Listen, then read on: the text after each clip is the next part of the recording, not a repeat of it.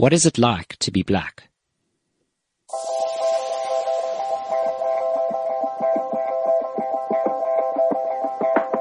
I don't know how to be a different race. So, I guess me, I grew up in a place where I could just be myself. So I basically know being me, not necessarily being a certain race.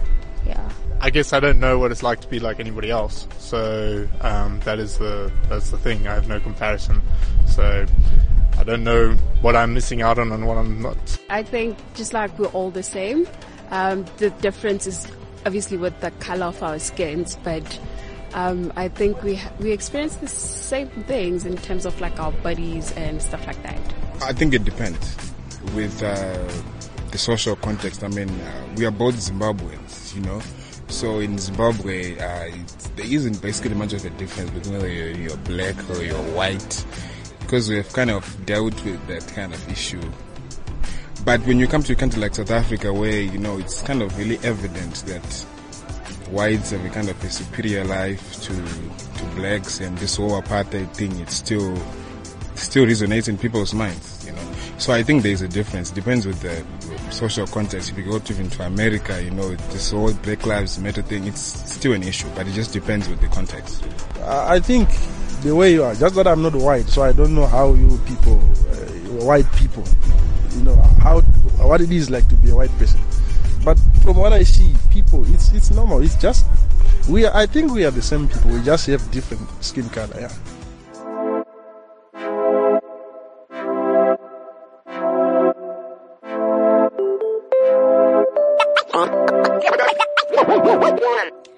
They can want to, they can try, they can watch it, read about it, talk about it, blog about it.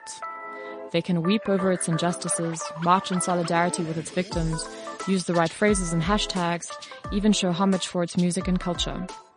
But just as non-parents can never fully understand the experience of actually being parents, forget the my brother has kids thing, it ain't the same, so too can whites never fully grasp the day-to-day, can't turn it off, always their experience of being black in America.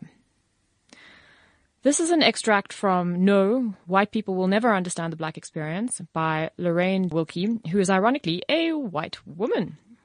Jason, what do you think about this quote? Yeah, so, I mean, the claim is that black people have a certain experience of the world that white people can never grasp. Right, this is going to form the subject matter of our discussion. We're going to be asking, is there that crucial thing, that essential element of black experience that isn't common to white experience? And we're going to be saying we're skeptical about this. Just to note, both Cecilia and I are not black. That doesn't necessarily mean we're white, but we're not black. So the question is, given that we're not black, can we even be talking about what it's like to be black? And the racial identitarian is going to say no. They're going to say it's impossible.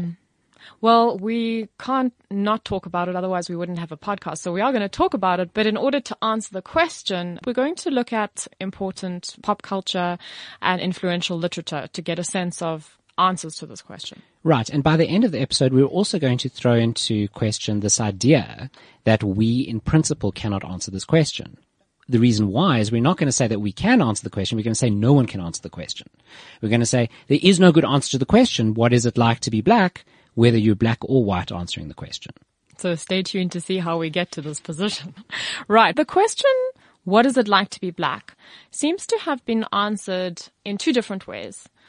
Firstly, there's been this answer suggesting that being black goes with having a particular kind of experience of the world. An oppressed experience. Right, exactly, an oppressed experience. And secondly, there's another answer, and that's around how perception works in the world, that there's a black way of perceiving the world versus a white way of perceiving the world, a black way of knowing and being and going through the world. Right, so there's these two different aspects. The one is how the world impacts black people, so their experience of being oppressed. And the second is how they see the world through their own eyes, their perception of the world. And the claim is that on both of those counts, black people are different from white people. Yeah, and to look at how this is the case or what exactly is suggested that is different, we've looked at a particular piece which is called White Privilege, Unpacking the Invisible Knapsack, which is probably known to quite a few people, by Peggy McIntosh, who lists 50 ways in which white privilege manifests, and basically she characterizes the black experience in relation to these. Let's take a look at some of the points that she makes. Number one, she talks about the world being primarily designed for white people. She mentions things like Band-Aids being the color of beige flesh as opposed to being brown.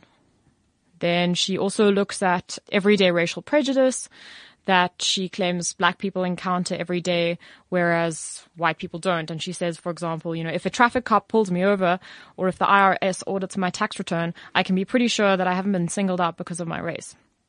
She talks about unequal distribution of resources. Right.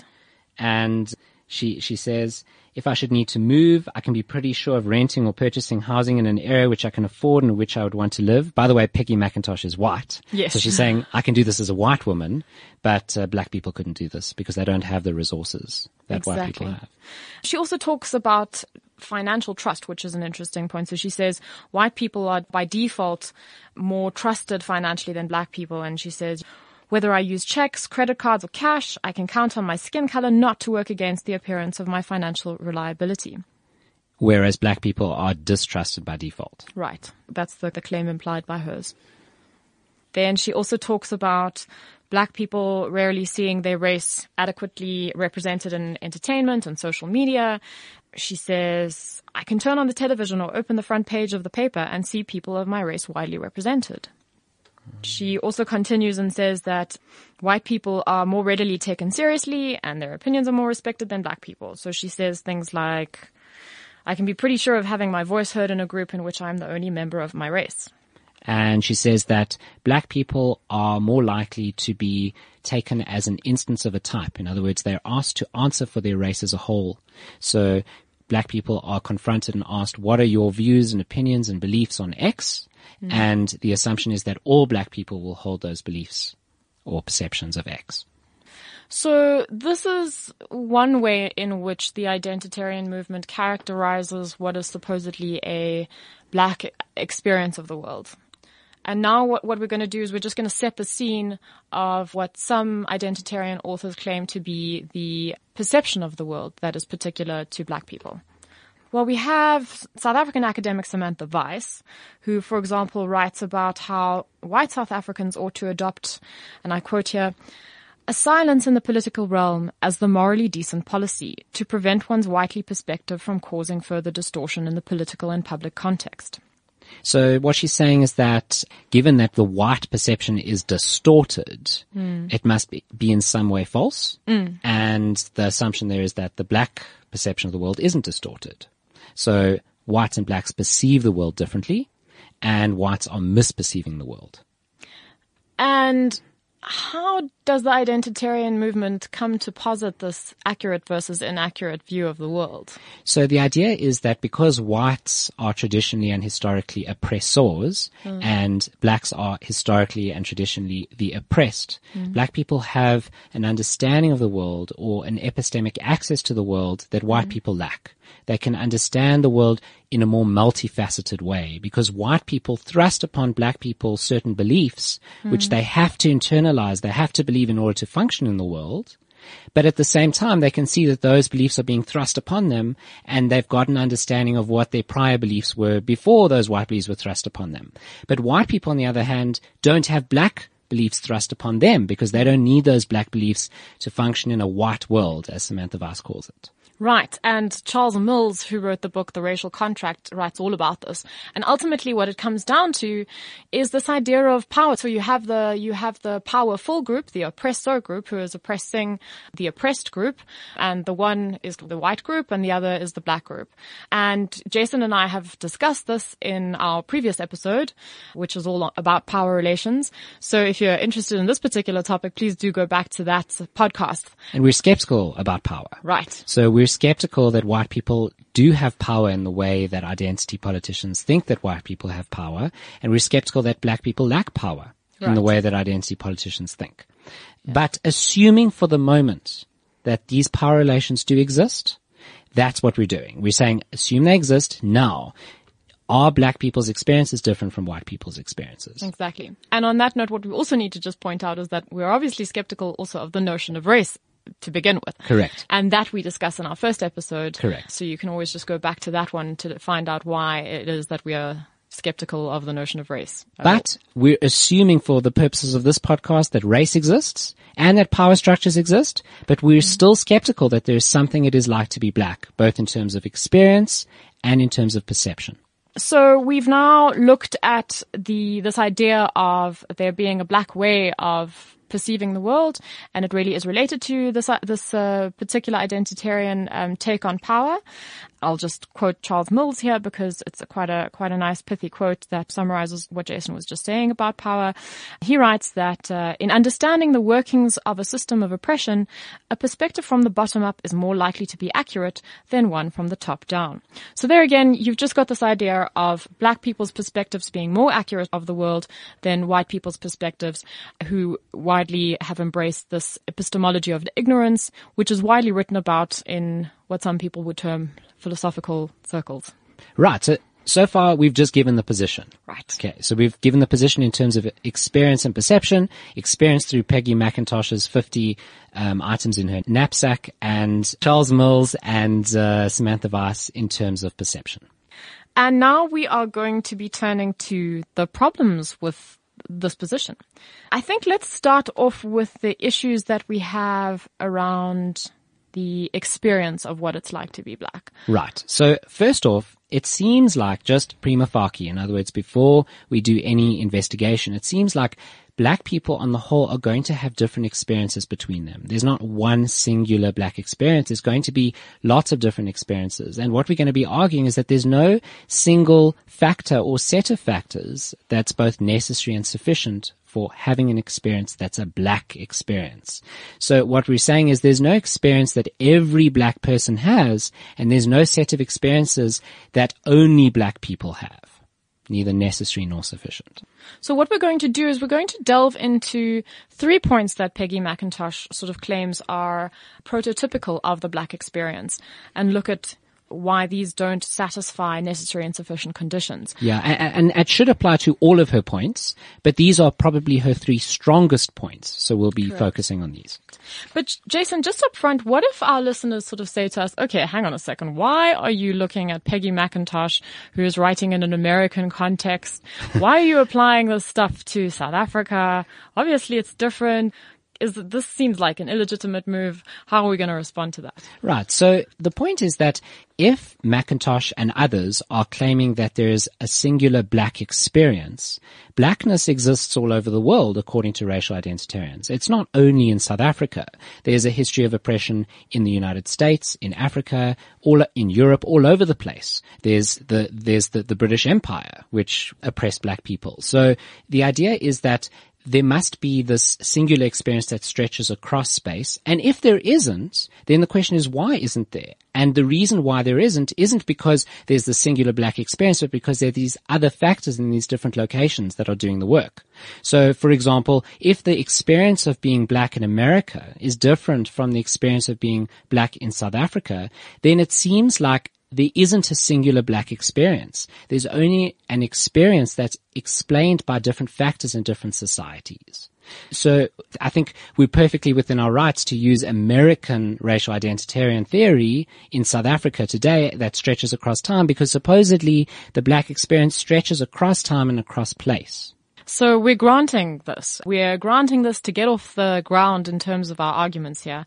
And in fact, if you look at academics who are, working in this particular field, you'll see that there's just an importing one-on-one from the American context and an application to the South African context, which then again implies that the movement really does hold this view that there is this universal thing that it's like to be black, regardless of context. Right. So let's dig in to these claims, and we're now going to be giving some objections. So far we've given the position, and now we're going to be objecting to it. Right. Okay. Let's look at, as you say, the 3 sort of strongest points that Peggy McIntosh lists. One of them being prejudice. Okay. So how do we tackle this issue of prejudice? Why does this not meet the necessary condition for blackness?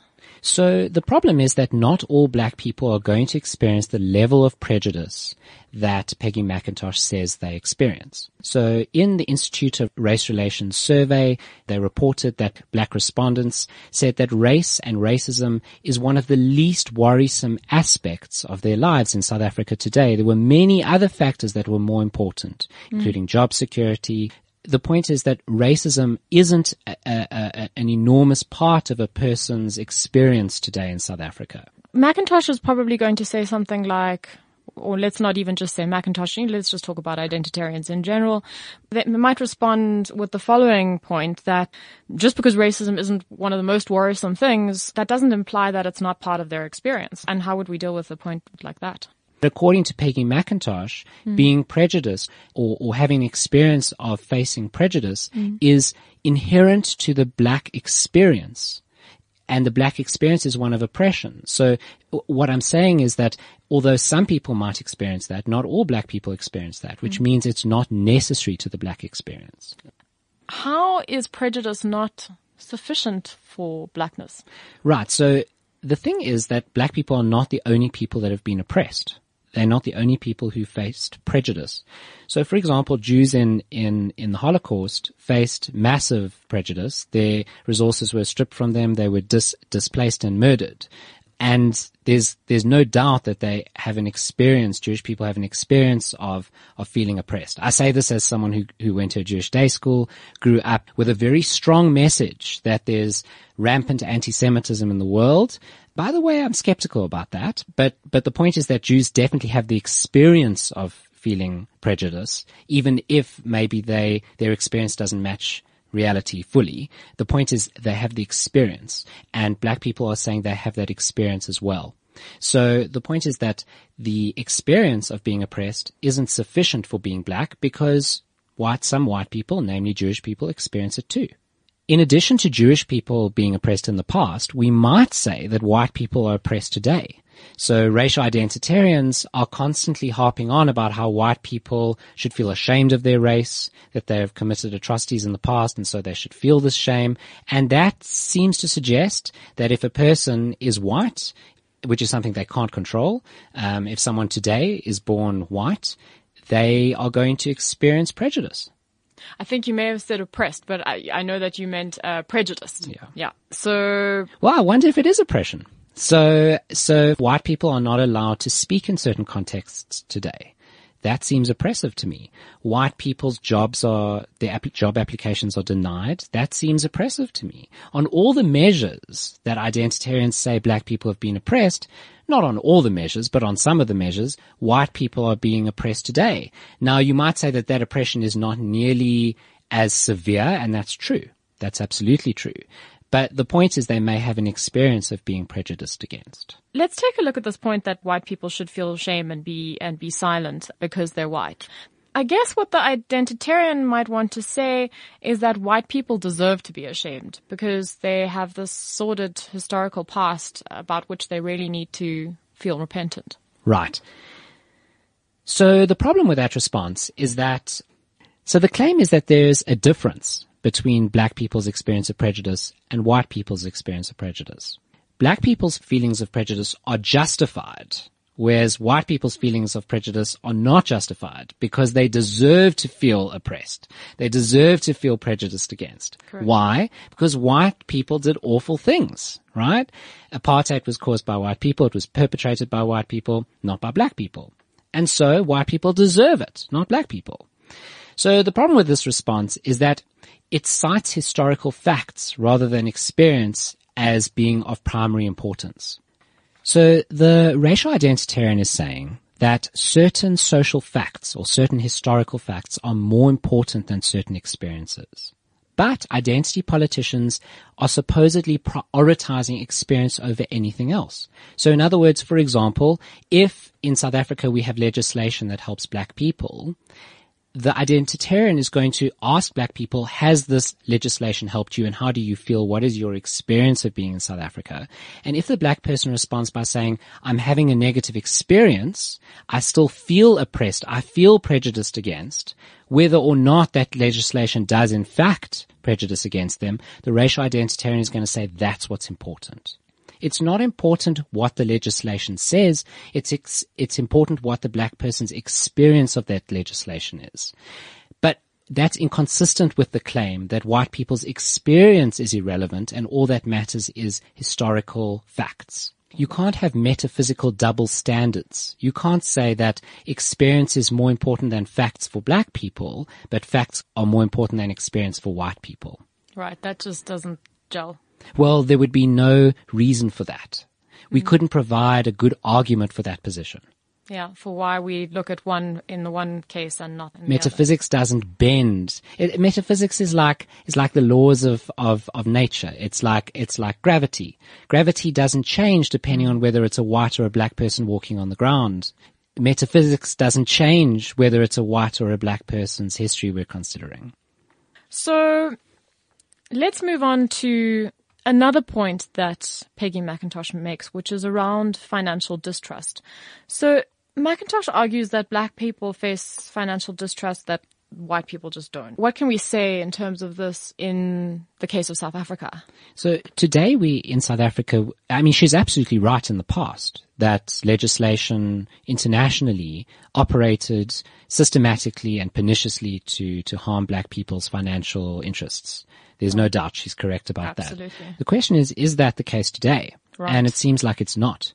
So, for example, in South Africa, black people, according to our BEE, our affirmative action, racialized affirmative action policies, prioritize black people's participation in business and in financial interactions above white people's. Certain interactions in South Africa, certain business deals can't happen unless black people are present. I guess that is not inconsistent with there nonetheless being financial distrust based on race. So you could easily imagine like a racist guy who is now cutting a deal with a black guy and he's doing so, well, because the law obliges him to do so, but he's certainly doing so distrustfully. So there's still this, underlying distrust. I mean, you do get racist. So what do we say about that?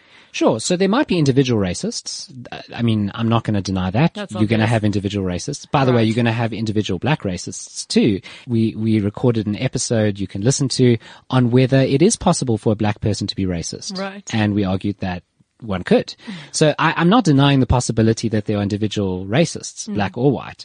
And that they, of course, exist. So we're not even saying we're denying the possibility. We know that they are out there. They exist.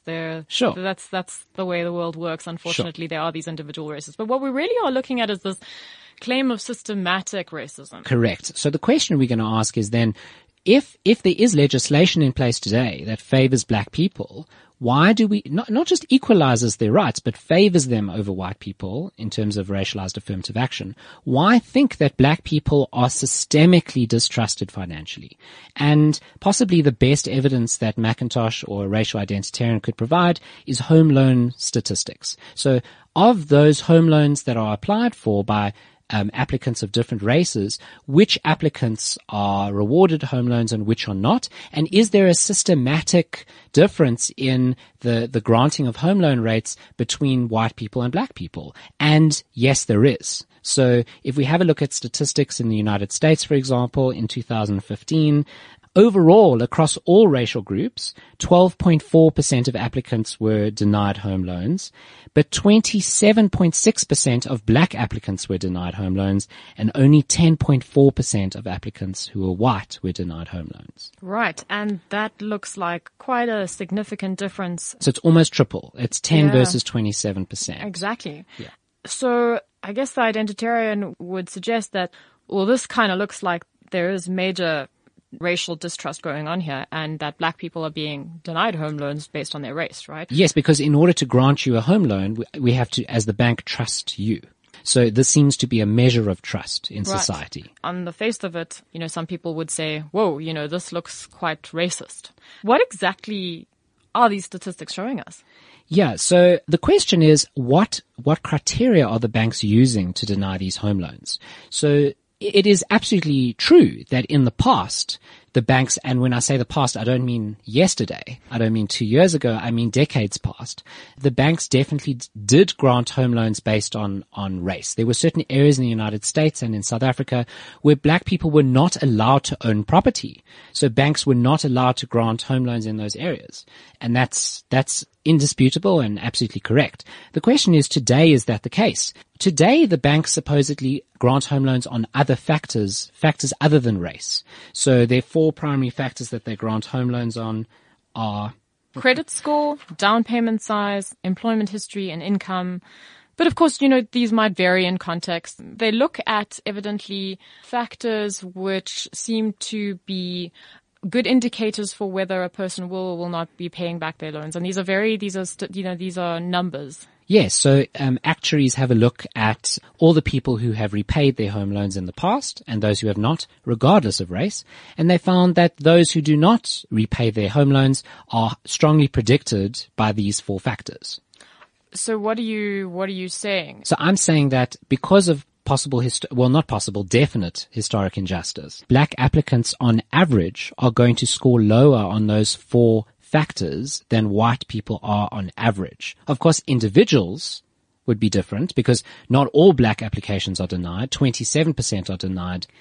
So today, banks are not making home loan granting decisions based on the race of the applicant. They're making decisions based on their credit factors, these 4 factors. And it just so happens that black people on average score lower on these factors than white applicants. Okay, but you're not saying this is a universal law that holds true all the time. Well, I'm saying that possibly because of historic injustice, black people were placed in a position where they did not have the opportunities and resources that white people had, and that caused them today to lack certain credit features. For example, one of those features is, can you have someone who signs a loan for you, co-signs a loan? Do you have a backer? So, for example, my parents could co-sign a loan with me. I pay, but if I were to default, the bank can go after my parents, and they know my parents have money. It's more likely that they have money if they're white than if they're black. Okay, hang on a second, Jason. So I think identitarians may well claim that these kinds of statements sound pretty racist, and racist for 2 reasons. Number one, there seems to be some sort of implication that black people are less capable than white people, and this is why they don't score as well as white people. So that's something that I see that could be raised. And I think we should just point out that we're not making any sort of statement about the relative capacities of white and black people. We're not trying to say that black people are less capable than white people and so should not be allowed a home loan. Yeah, and we're going to revisit that point because it is a really important point, and I think it's a point where a lot of conversations fall apart. We'll treat it with the care that it deserves, and we'll look at that just now. The second way in which identitarians may claim that these sort of statements are racist is that it suggests that banks may have a profile, and that if this is the way scores look, that they'll have a black person walk into the bank and think, okay, well, this guy's going to be denied because he's black. So there might be this racial profiling going on. There's no reason to think that the banks are using these profiles. So one reason to think they're not is that not all black applicants are denied home loans. If all black applicants were denied home loans, then the only feature that would be doing explanatory work for why they're denying those home loans is the fact that they're black. But a lot of black home loans are granted, the majority. So it can't be the fact that they're black that's determining whether or not they're granted. It must be these other factors. And the question is, when you take these 4 factors into account, do they fully explain the bank's decisions? And it seems like they do. That seems like a pretty good response. Let's deal with number 1, which is to assert that if black people aren't scoring as well as white people, that this on average, right, exactly. And this is also, it's such a relative claim. It's not something that holds across time, across space. Correct. It's relative to historic circumstances. Right. So you're going to find in those places where black people have been historically oppressed, right, black people are going to score lower on average on certain credit score measures. This seems commonsensical because if you've been denied resources and opportunities in the past, it's likely to have this effect later on. But we're not saying that black people are inherently distrustful. We're not saying that inherently, yes, and we're not saying that they lack the capacity to repay a home loan. Right. Exactly. We're saying that because of historic injustice, they're being put in a position where they're less likely to be able to pay back a home loan, not because there's some inherent feature of blackness, but because of historic injustice. Okay, so maybe the identitarian will say race isn't necessarily a direct cause in the denial of home loan applications, but it's certainly an indirect cause. Okay, so McIntosh might concede, the racial identitarian might concede, that race is not a direct cause for whether or not the bank decides to give you a home loan, grant you a home loan. But the direct cause might be these 4 factors of your debt and your credit score, your employment. But the point is that race is not doing the direct work. These are doing the direct work. But we've granted, and McIntosh might hammer this point home, that it's historic injustice and racism that's the indirect cause. It has caused black people not to have these factors that allow them to apply for a home loan. And so really, ultimately, racism is to blame. Ultimately, a person's race is the reason why they're not being granted the home loan. Right. And now the question is, how does one deal with a response like that? So philosophers, it's very difficult in philosophy, and it's a very contentious issue, how far back in a causal chain you should go when explaining an event. So, for example, let's say you drop your water bottle on the floor right now. Should we say that the cause of you dropping your water bottle is that you had a momentary lapse in attention? In other words, the direct cause, what happened just before it? Or should we say the cause is that, well, you didn't get a good night's sleep last night? Or maybe that last month you had flu? Or that a year ago, someone talked to you about bottles? Or maybe that the Big Bang happened? Right? The Big Bang happened many, many millennia ago, and that ultimately led to a cause, which led to a cause, which led to a cause, which led to you dropping your bottle. The question which led to your existence, which led to you being in a particular room, which led to you holding a particular bottle and then dropping it. So there seems to be some point at which we should no longer go back in explaining what's happening today. The question is, where is that point? And there's a useful analogy, again, with Jewish people in the Holocaust when looking at home loans. So Jewish people were dispossessed of their possessions. They were oppressed in ways that black people say that they've been oppressed, and they have been oppressed in such ways. But the Jewish example during the Holocaust is significant because there's no doubt that Jews were oppressed in all the ways that black people saying they're oppressed, and perhaps some other ways. They were systematically murdered.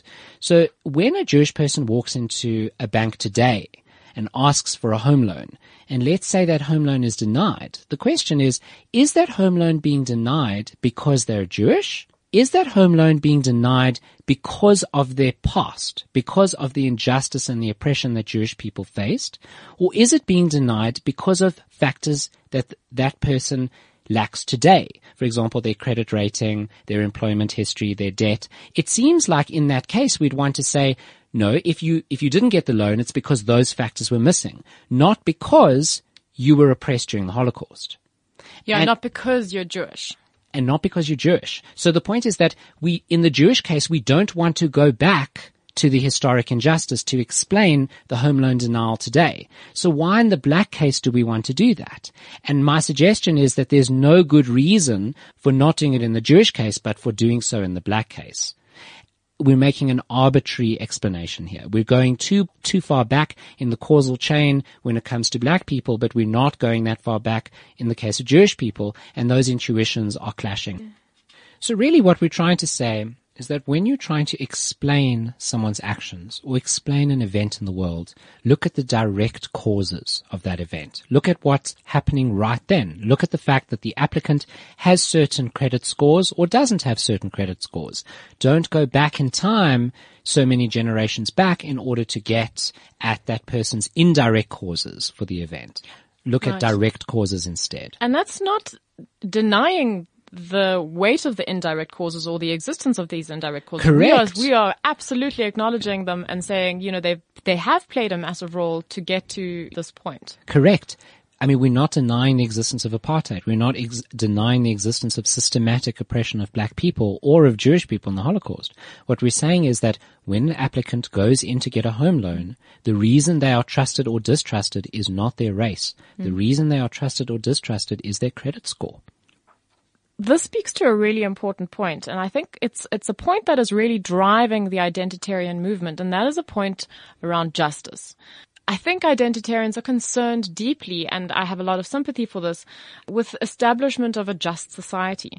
But if they're going to stop with race, where does it sort of leave them? Nowhere. They can't really do much with that. But if we look at the factors that now the banks look at, like income, that kind of thing, that's one way of looking to establish, I guess, what an identitarian would call racial justice. So if we look at opportunities that are available, the resources that people have, and we try, that's one way I think that the identitarian will manage to get to this just position. We're not denying that there's injustice.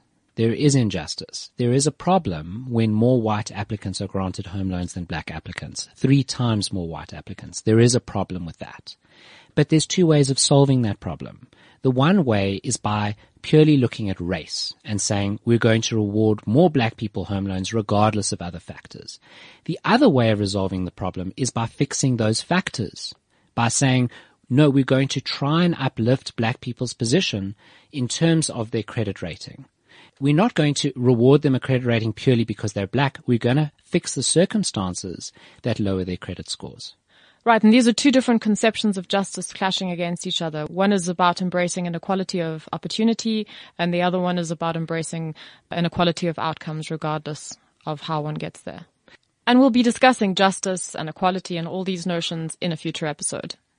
Right, moving on to another point that McIntosh makes around the black experience, and this is one around wealth. So she seems to think that part of a black experience is essentially like poverty. Yes, or at least financial instability. So the idea is that white people have money and black people don't. White people have resources, white people have wealth, black people don't. Right. That's part of the experience of being black. But there are a couple of quite obvious counterexamples to this. Yeah, so in our country today, in our country very recently until today, we had a president who had enormous resources, and that president was black. And we now have a president who also has enormous resources, possibly even more resources. Way more resources. And he's black. So if black people have wealth and resources, then that implies that lacking resources and lacking wealth is not necessary to the black experience. And in addition to that, it's not sufficient either, because there's going to be some white people who lack resources and wealth.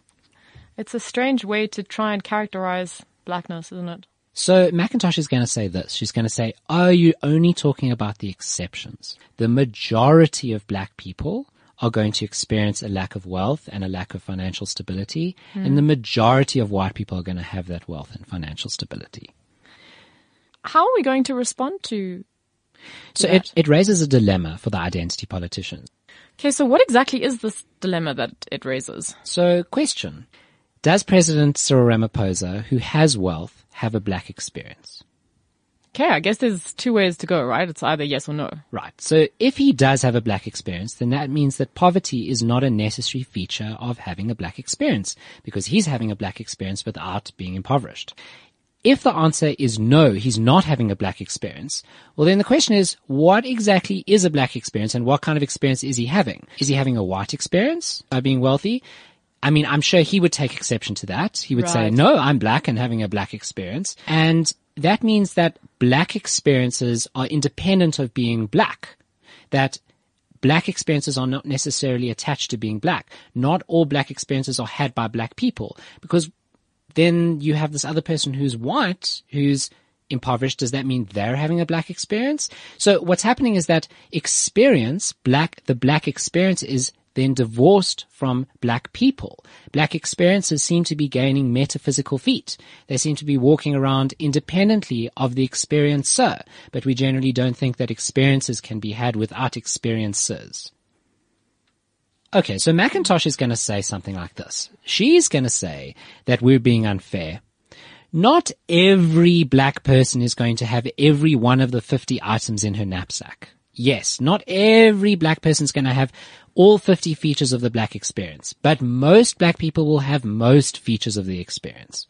But now the question is, how many is most experiences? Out of the 50 features of experience that she lists, do black people need to experience 40 of them, 30 of them? And here's the problem. It's going to be arbitrary where we draw that line. So that's the first problem. So is it 30 or 40 or 20 or 10? The other problem is we don't think there's anywhere to draw that line where you're going to specify the exactly correct number of experiences or features that a black person must experience to be black. And no white person will experience that number as well. And every black person will experience that number. It seems like an impossible task. Okay, Jason. So we've now had a pretty long and in-depth discussion around this notion of the black experience of the world. Yeah, and saying that there's no set of factors that are both necessary and sufficient for an experience being a black experience. Right. So we've looked at that.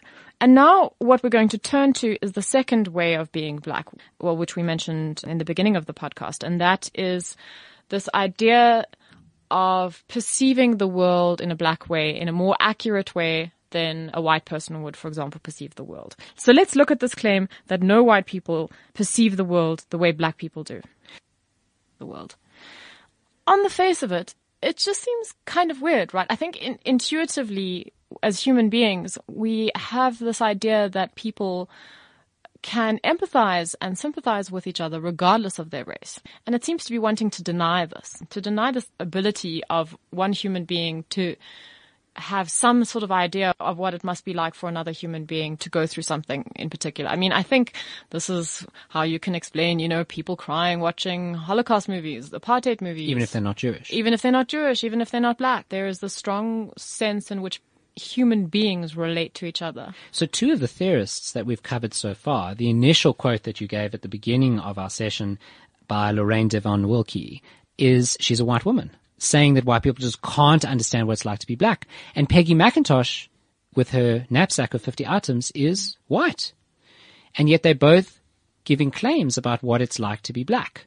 So it does seem to suggest that there is this empathy possible across racial lines, from white to black, not just from black to white. Indeed. And this seems to be, I think, a critique of the position as a whole. Yeah, so we might say it's externally incoherent. We might say it doesn't match our other intuitions that we have about the world. It just doesn't gel with very, very strong ideas that we have about empathy and sympathy.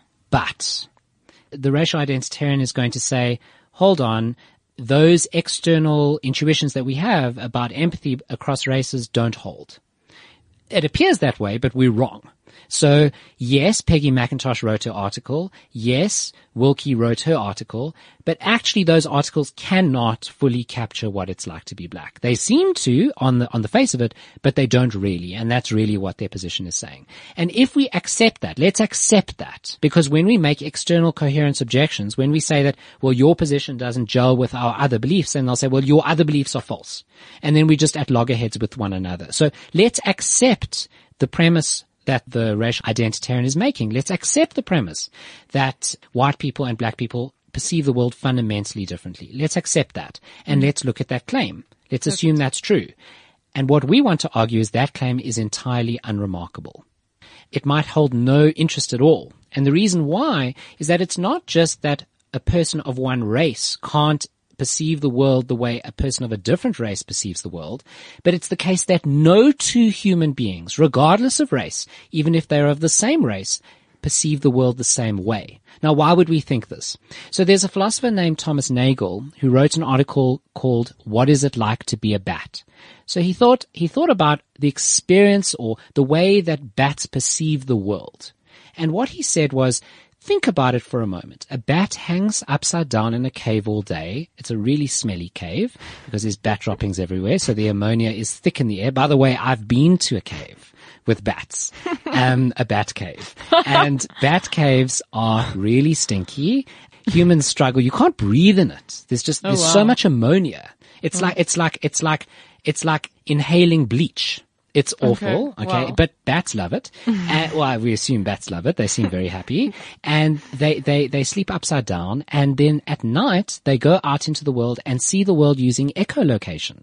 So they don't look at the world with their eyes primarily. They have pretty weak sight. But they have this amazing ability to perceive the world using echolocation. They can fly within enormously accurate tolerances of a centimeter purely by using their sonar sense. Now, as humans, we have no idea what that would feel like. No, we can kind of flap our arms up and down and make noises and pretend. We could even hang upside down and spread bleach on the floor. But we still couldn't imagine what it's like to be a bat. And we couldn't imagine what it's like to use sonar. Our physiology just doesn't seem to allow that. Yes. I mean, the experience, just think about that experience. So you could cut a bat up. You could slice open its head and have a look at the part of its brain that's responsible, or the part of its skull that's responsible for sending out those echolocations and then receiving them and interpreting them into an image. You can understand that part of a bat's brain, but you can't understand what it feels like to be in that brain. You can't understand what it feels like to have those experiences. They're just so vastly different from human experiences. Okay, but hang on. How does this relate to what we're talking about? Right. So what Thomas Nagel is saying is that between species, there's no way to understand the experience or the subjectivity of what it's like to be part of a different species. Humans just can't understand what it's like to be bats, just like bats can't understand what it's like to be humans. Thomas Nagel extends that point further. So he says it's not just that there's an interspecies misunderstanding or impossibility of experiencing what the other person is perceiving, but it exists between individuals of the same species as well. We each have our very own select subjectivity. Each person has a very select set of circumstances that have produced their lives. So you went to a very different school to the school I went to. You had different parents, a different upbringing. You have different beliefs from my beliefs, Cecilia, but we're both supposedly white. We have very different ways of perceiving the world, and I can never fully understand your perception. I can never fully understand your subjectivity because it's not in my head. I can never know really what it's like to go through the world as Jason Werbeloff. Correct. And I can never know what it's like to be Cecilia Koch. But and no, you can't, and you have no idea the trauma that comes with that surname. But anyway, let's look. Oh, Werbeloff is that. Tough too. Let me tell you. Trust me, there's nothing different reasons, but tough too. The point, but I mean, this illustrates the point. We can't understand what it's like to be each other. So, Jason, so you said you didn't go to the same school that I went to. I didn't go to the same school you went to. We studied different stuff.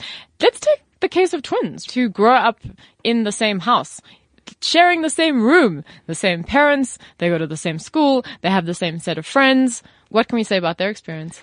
I mean, they might even be monozygotic twins. Right. So have exactly the same genes. Look exactly the same. Yeah, but we'd still want to say they're different people. They're going to have different experiences. One of them came out of the womb first before the other. So I'm busy writing a science fiction novel about twins that are just so different. Awesome. And over time, their experiences change and change and change and diverge until one is just so different from the other. One lands up being really successful, the other one doesn't. And then the successful one dies and the unsuccessful one takes his place on board a ship. Anyway, the point is they're very different, and the unsuccessful twin feels like an imposter, and he is. People can't understand each other's subjective experiences fully. We live different lives, no matter how similar. So and this is within the same race, within the same family, from the same genetic structure even. So to say that people of different races don't understand each other's perceptions, well, that's entirely unremarkable. Of course they don't, because no one understands anyone else's perceptions, even if they're of the same race. But let's go back to this bat thing, right? Because some people might think that we're batshit crazy by using this bat example. It's weird, right? We're talking about this crazy being that exists in such a very different way to human beings. I'm sort of seeing the possibility that the identitarian movement could do the whole leap to some strange conclusion that there's a comparison between human beings and animals. How are you going to deal with that? Yeah, so I'm definitely not saying in this analogy that black people are bats and white people are humans trying to understand bats, or the other way around.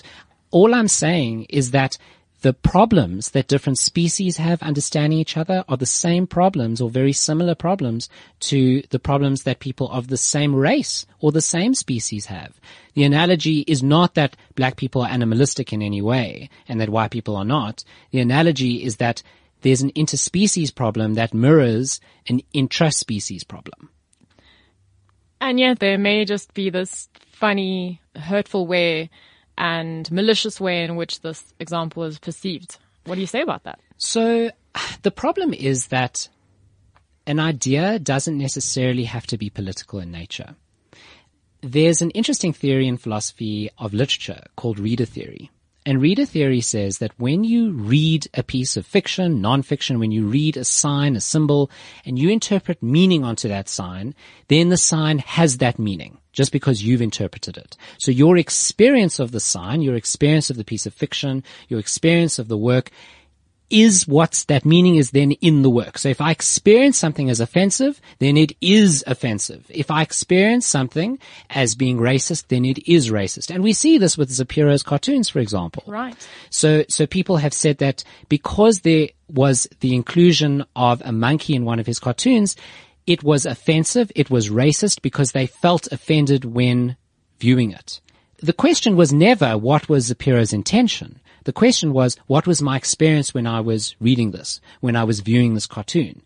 And that's reader theory. So reader theory is basically the idea that objects in the world don't have intrinsic meaning. The meaning that they get comes from the way people read them, the experiences and the thoughts and the feelings and the beliefs they have when they experience or encounter that object. Now, reader theory is false. This is a whole topic on its own, but I like to think that the world has meaning in and of itself. If you want to understand what an author means by a work, ask the author. Ask the author for their intentions at the time. If you want to understand what one of my science fiction novels means, ask me. The problem with reader theory is that there's all these different interpretations of what's going on, and how do you decide which interpretation is correct? Well, they're all equally correct because everyone has an experience and everyone's experiences are important. And this is really at the heart of the issue here, is that according to the racial identitarian, a person's experience of the world is what matters, not what the facts are. But what we're trying to say is it's not a person's experience that matters, it's what the facts are. Right. It's not, for example, whether a person feels like they've been racially discriminated against when they apply for a home loan and they're not granted that loan. The fact of the matter is that their race had nothing to do with it. The fact of the matter is that their credit score had something to do with it. So I think this entire episode could be summed up as follows.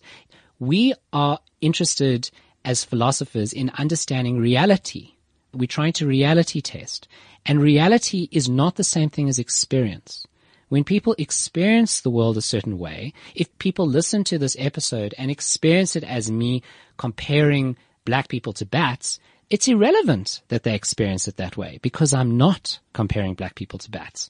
So the identitarian is very good at interpreting experience in a certain way and saying my interpretation is the best experience. And they do that using power. They'll say, I'm in a position where I have less power. I'm looking from the bottom up, so I understand experience. But that's a very big claim to make. Why I think that's true? I'm suggesting that the world has inherent meaning in it, and we need to find out what that is. Just like in this example, the inherent meaning is that there's no comparison between black people and bats. So to interpret that meaning into the experience is a mistake. I would agree with you. It is a mistake indeed. Right. So the point that we've looked at now really tests the internal coherence of the position. What we did was we granted the claim that a person of one race cannot understand the experience of people of another race.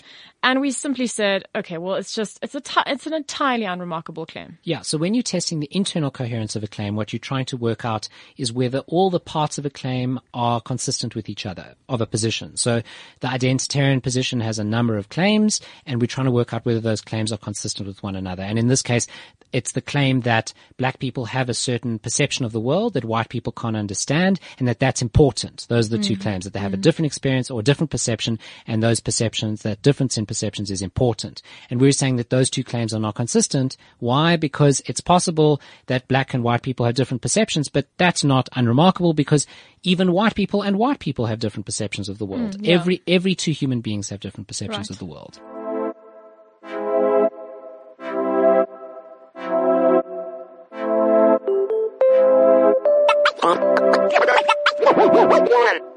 Many thanks to our sanity checker, Mark Oppenheimer, for his invaluable input around the content of this episode. And thanks to Victor, Molly, Sean, Gugu, Tifatswa, and Ketanda for speaking to us on campus. We hope you enjoyed this episode on What Is It Like to Be Black? Tune in to our next episode, which looks at justice and racial affirmative action.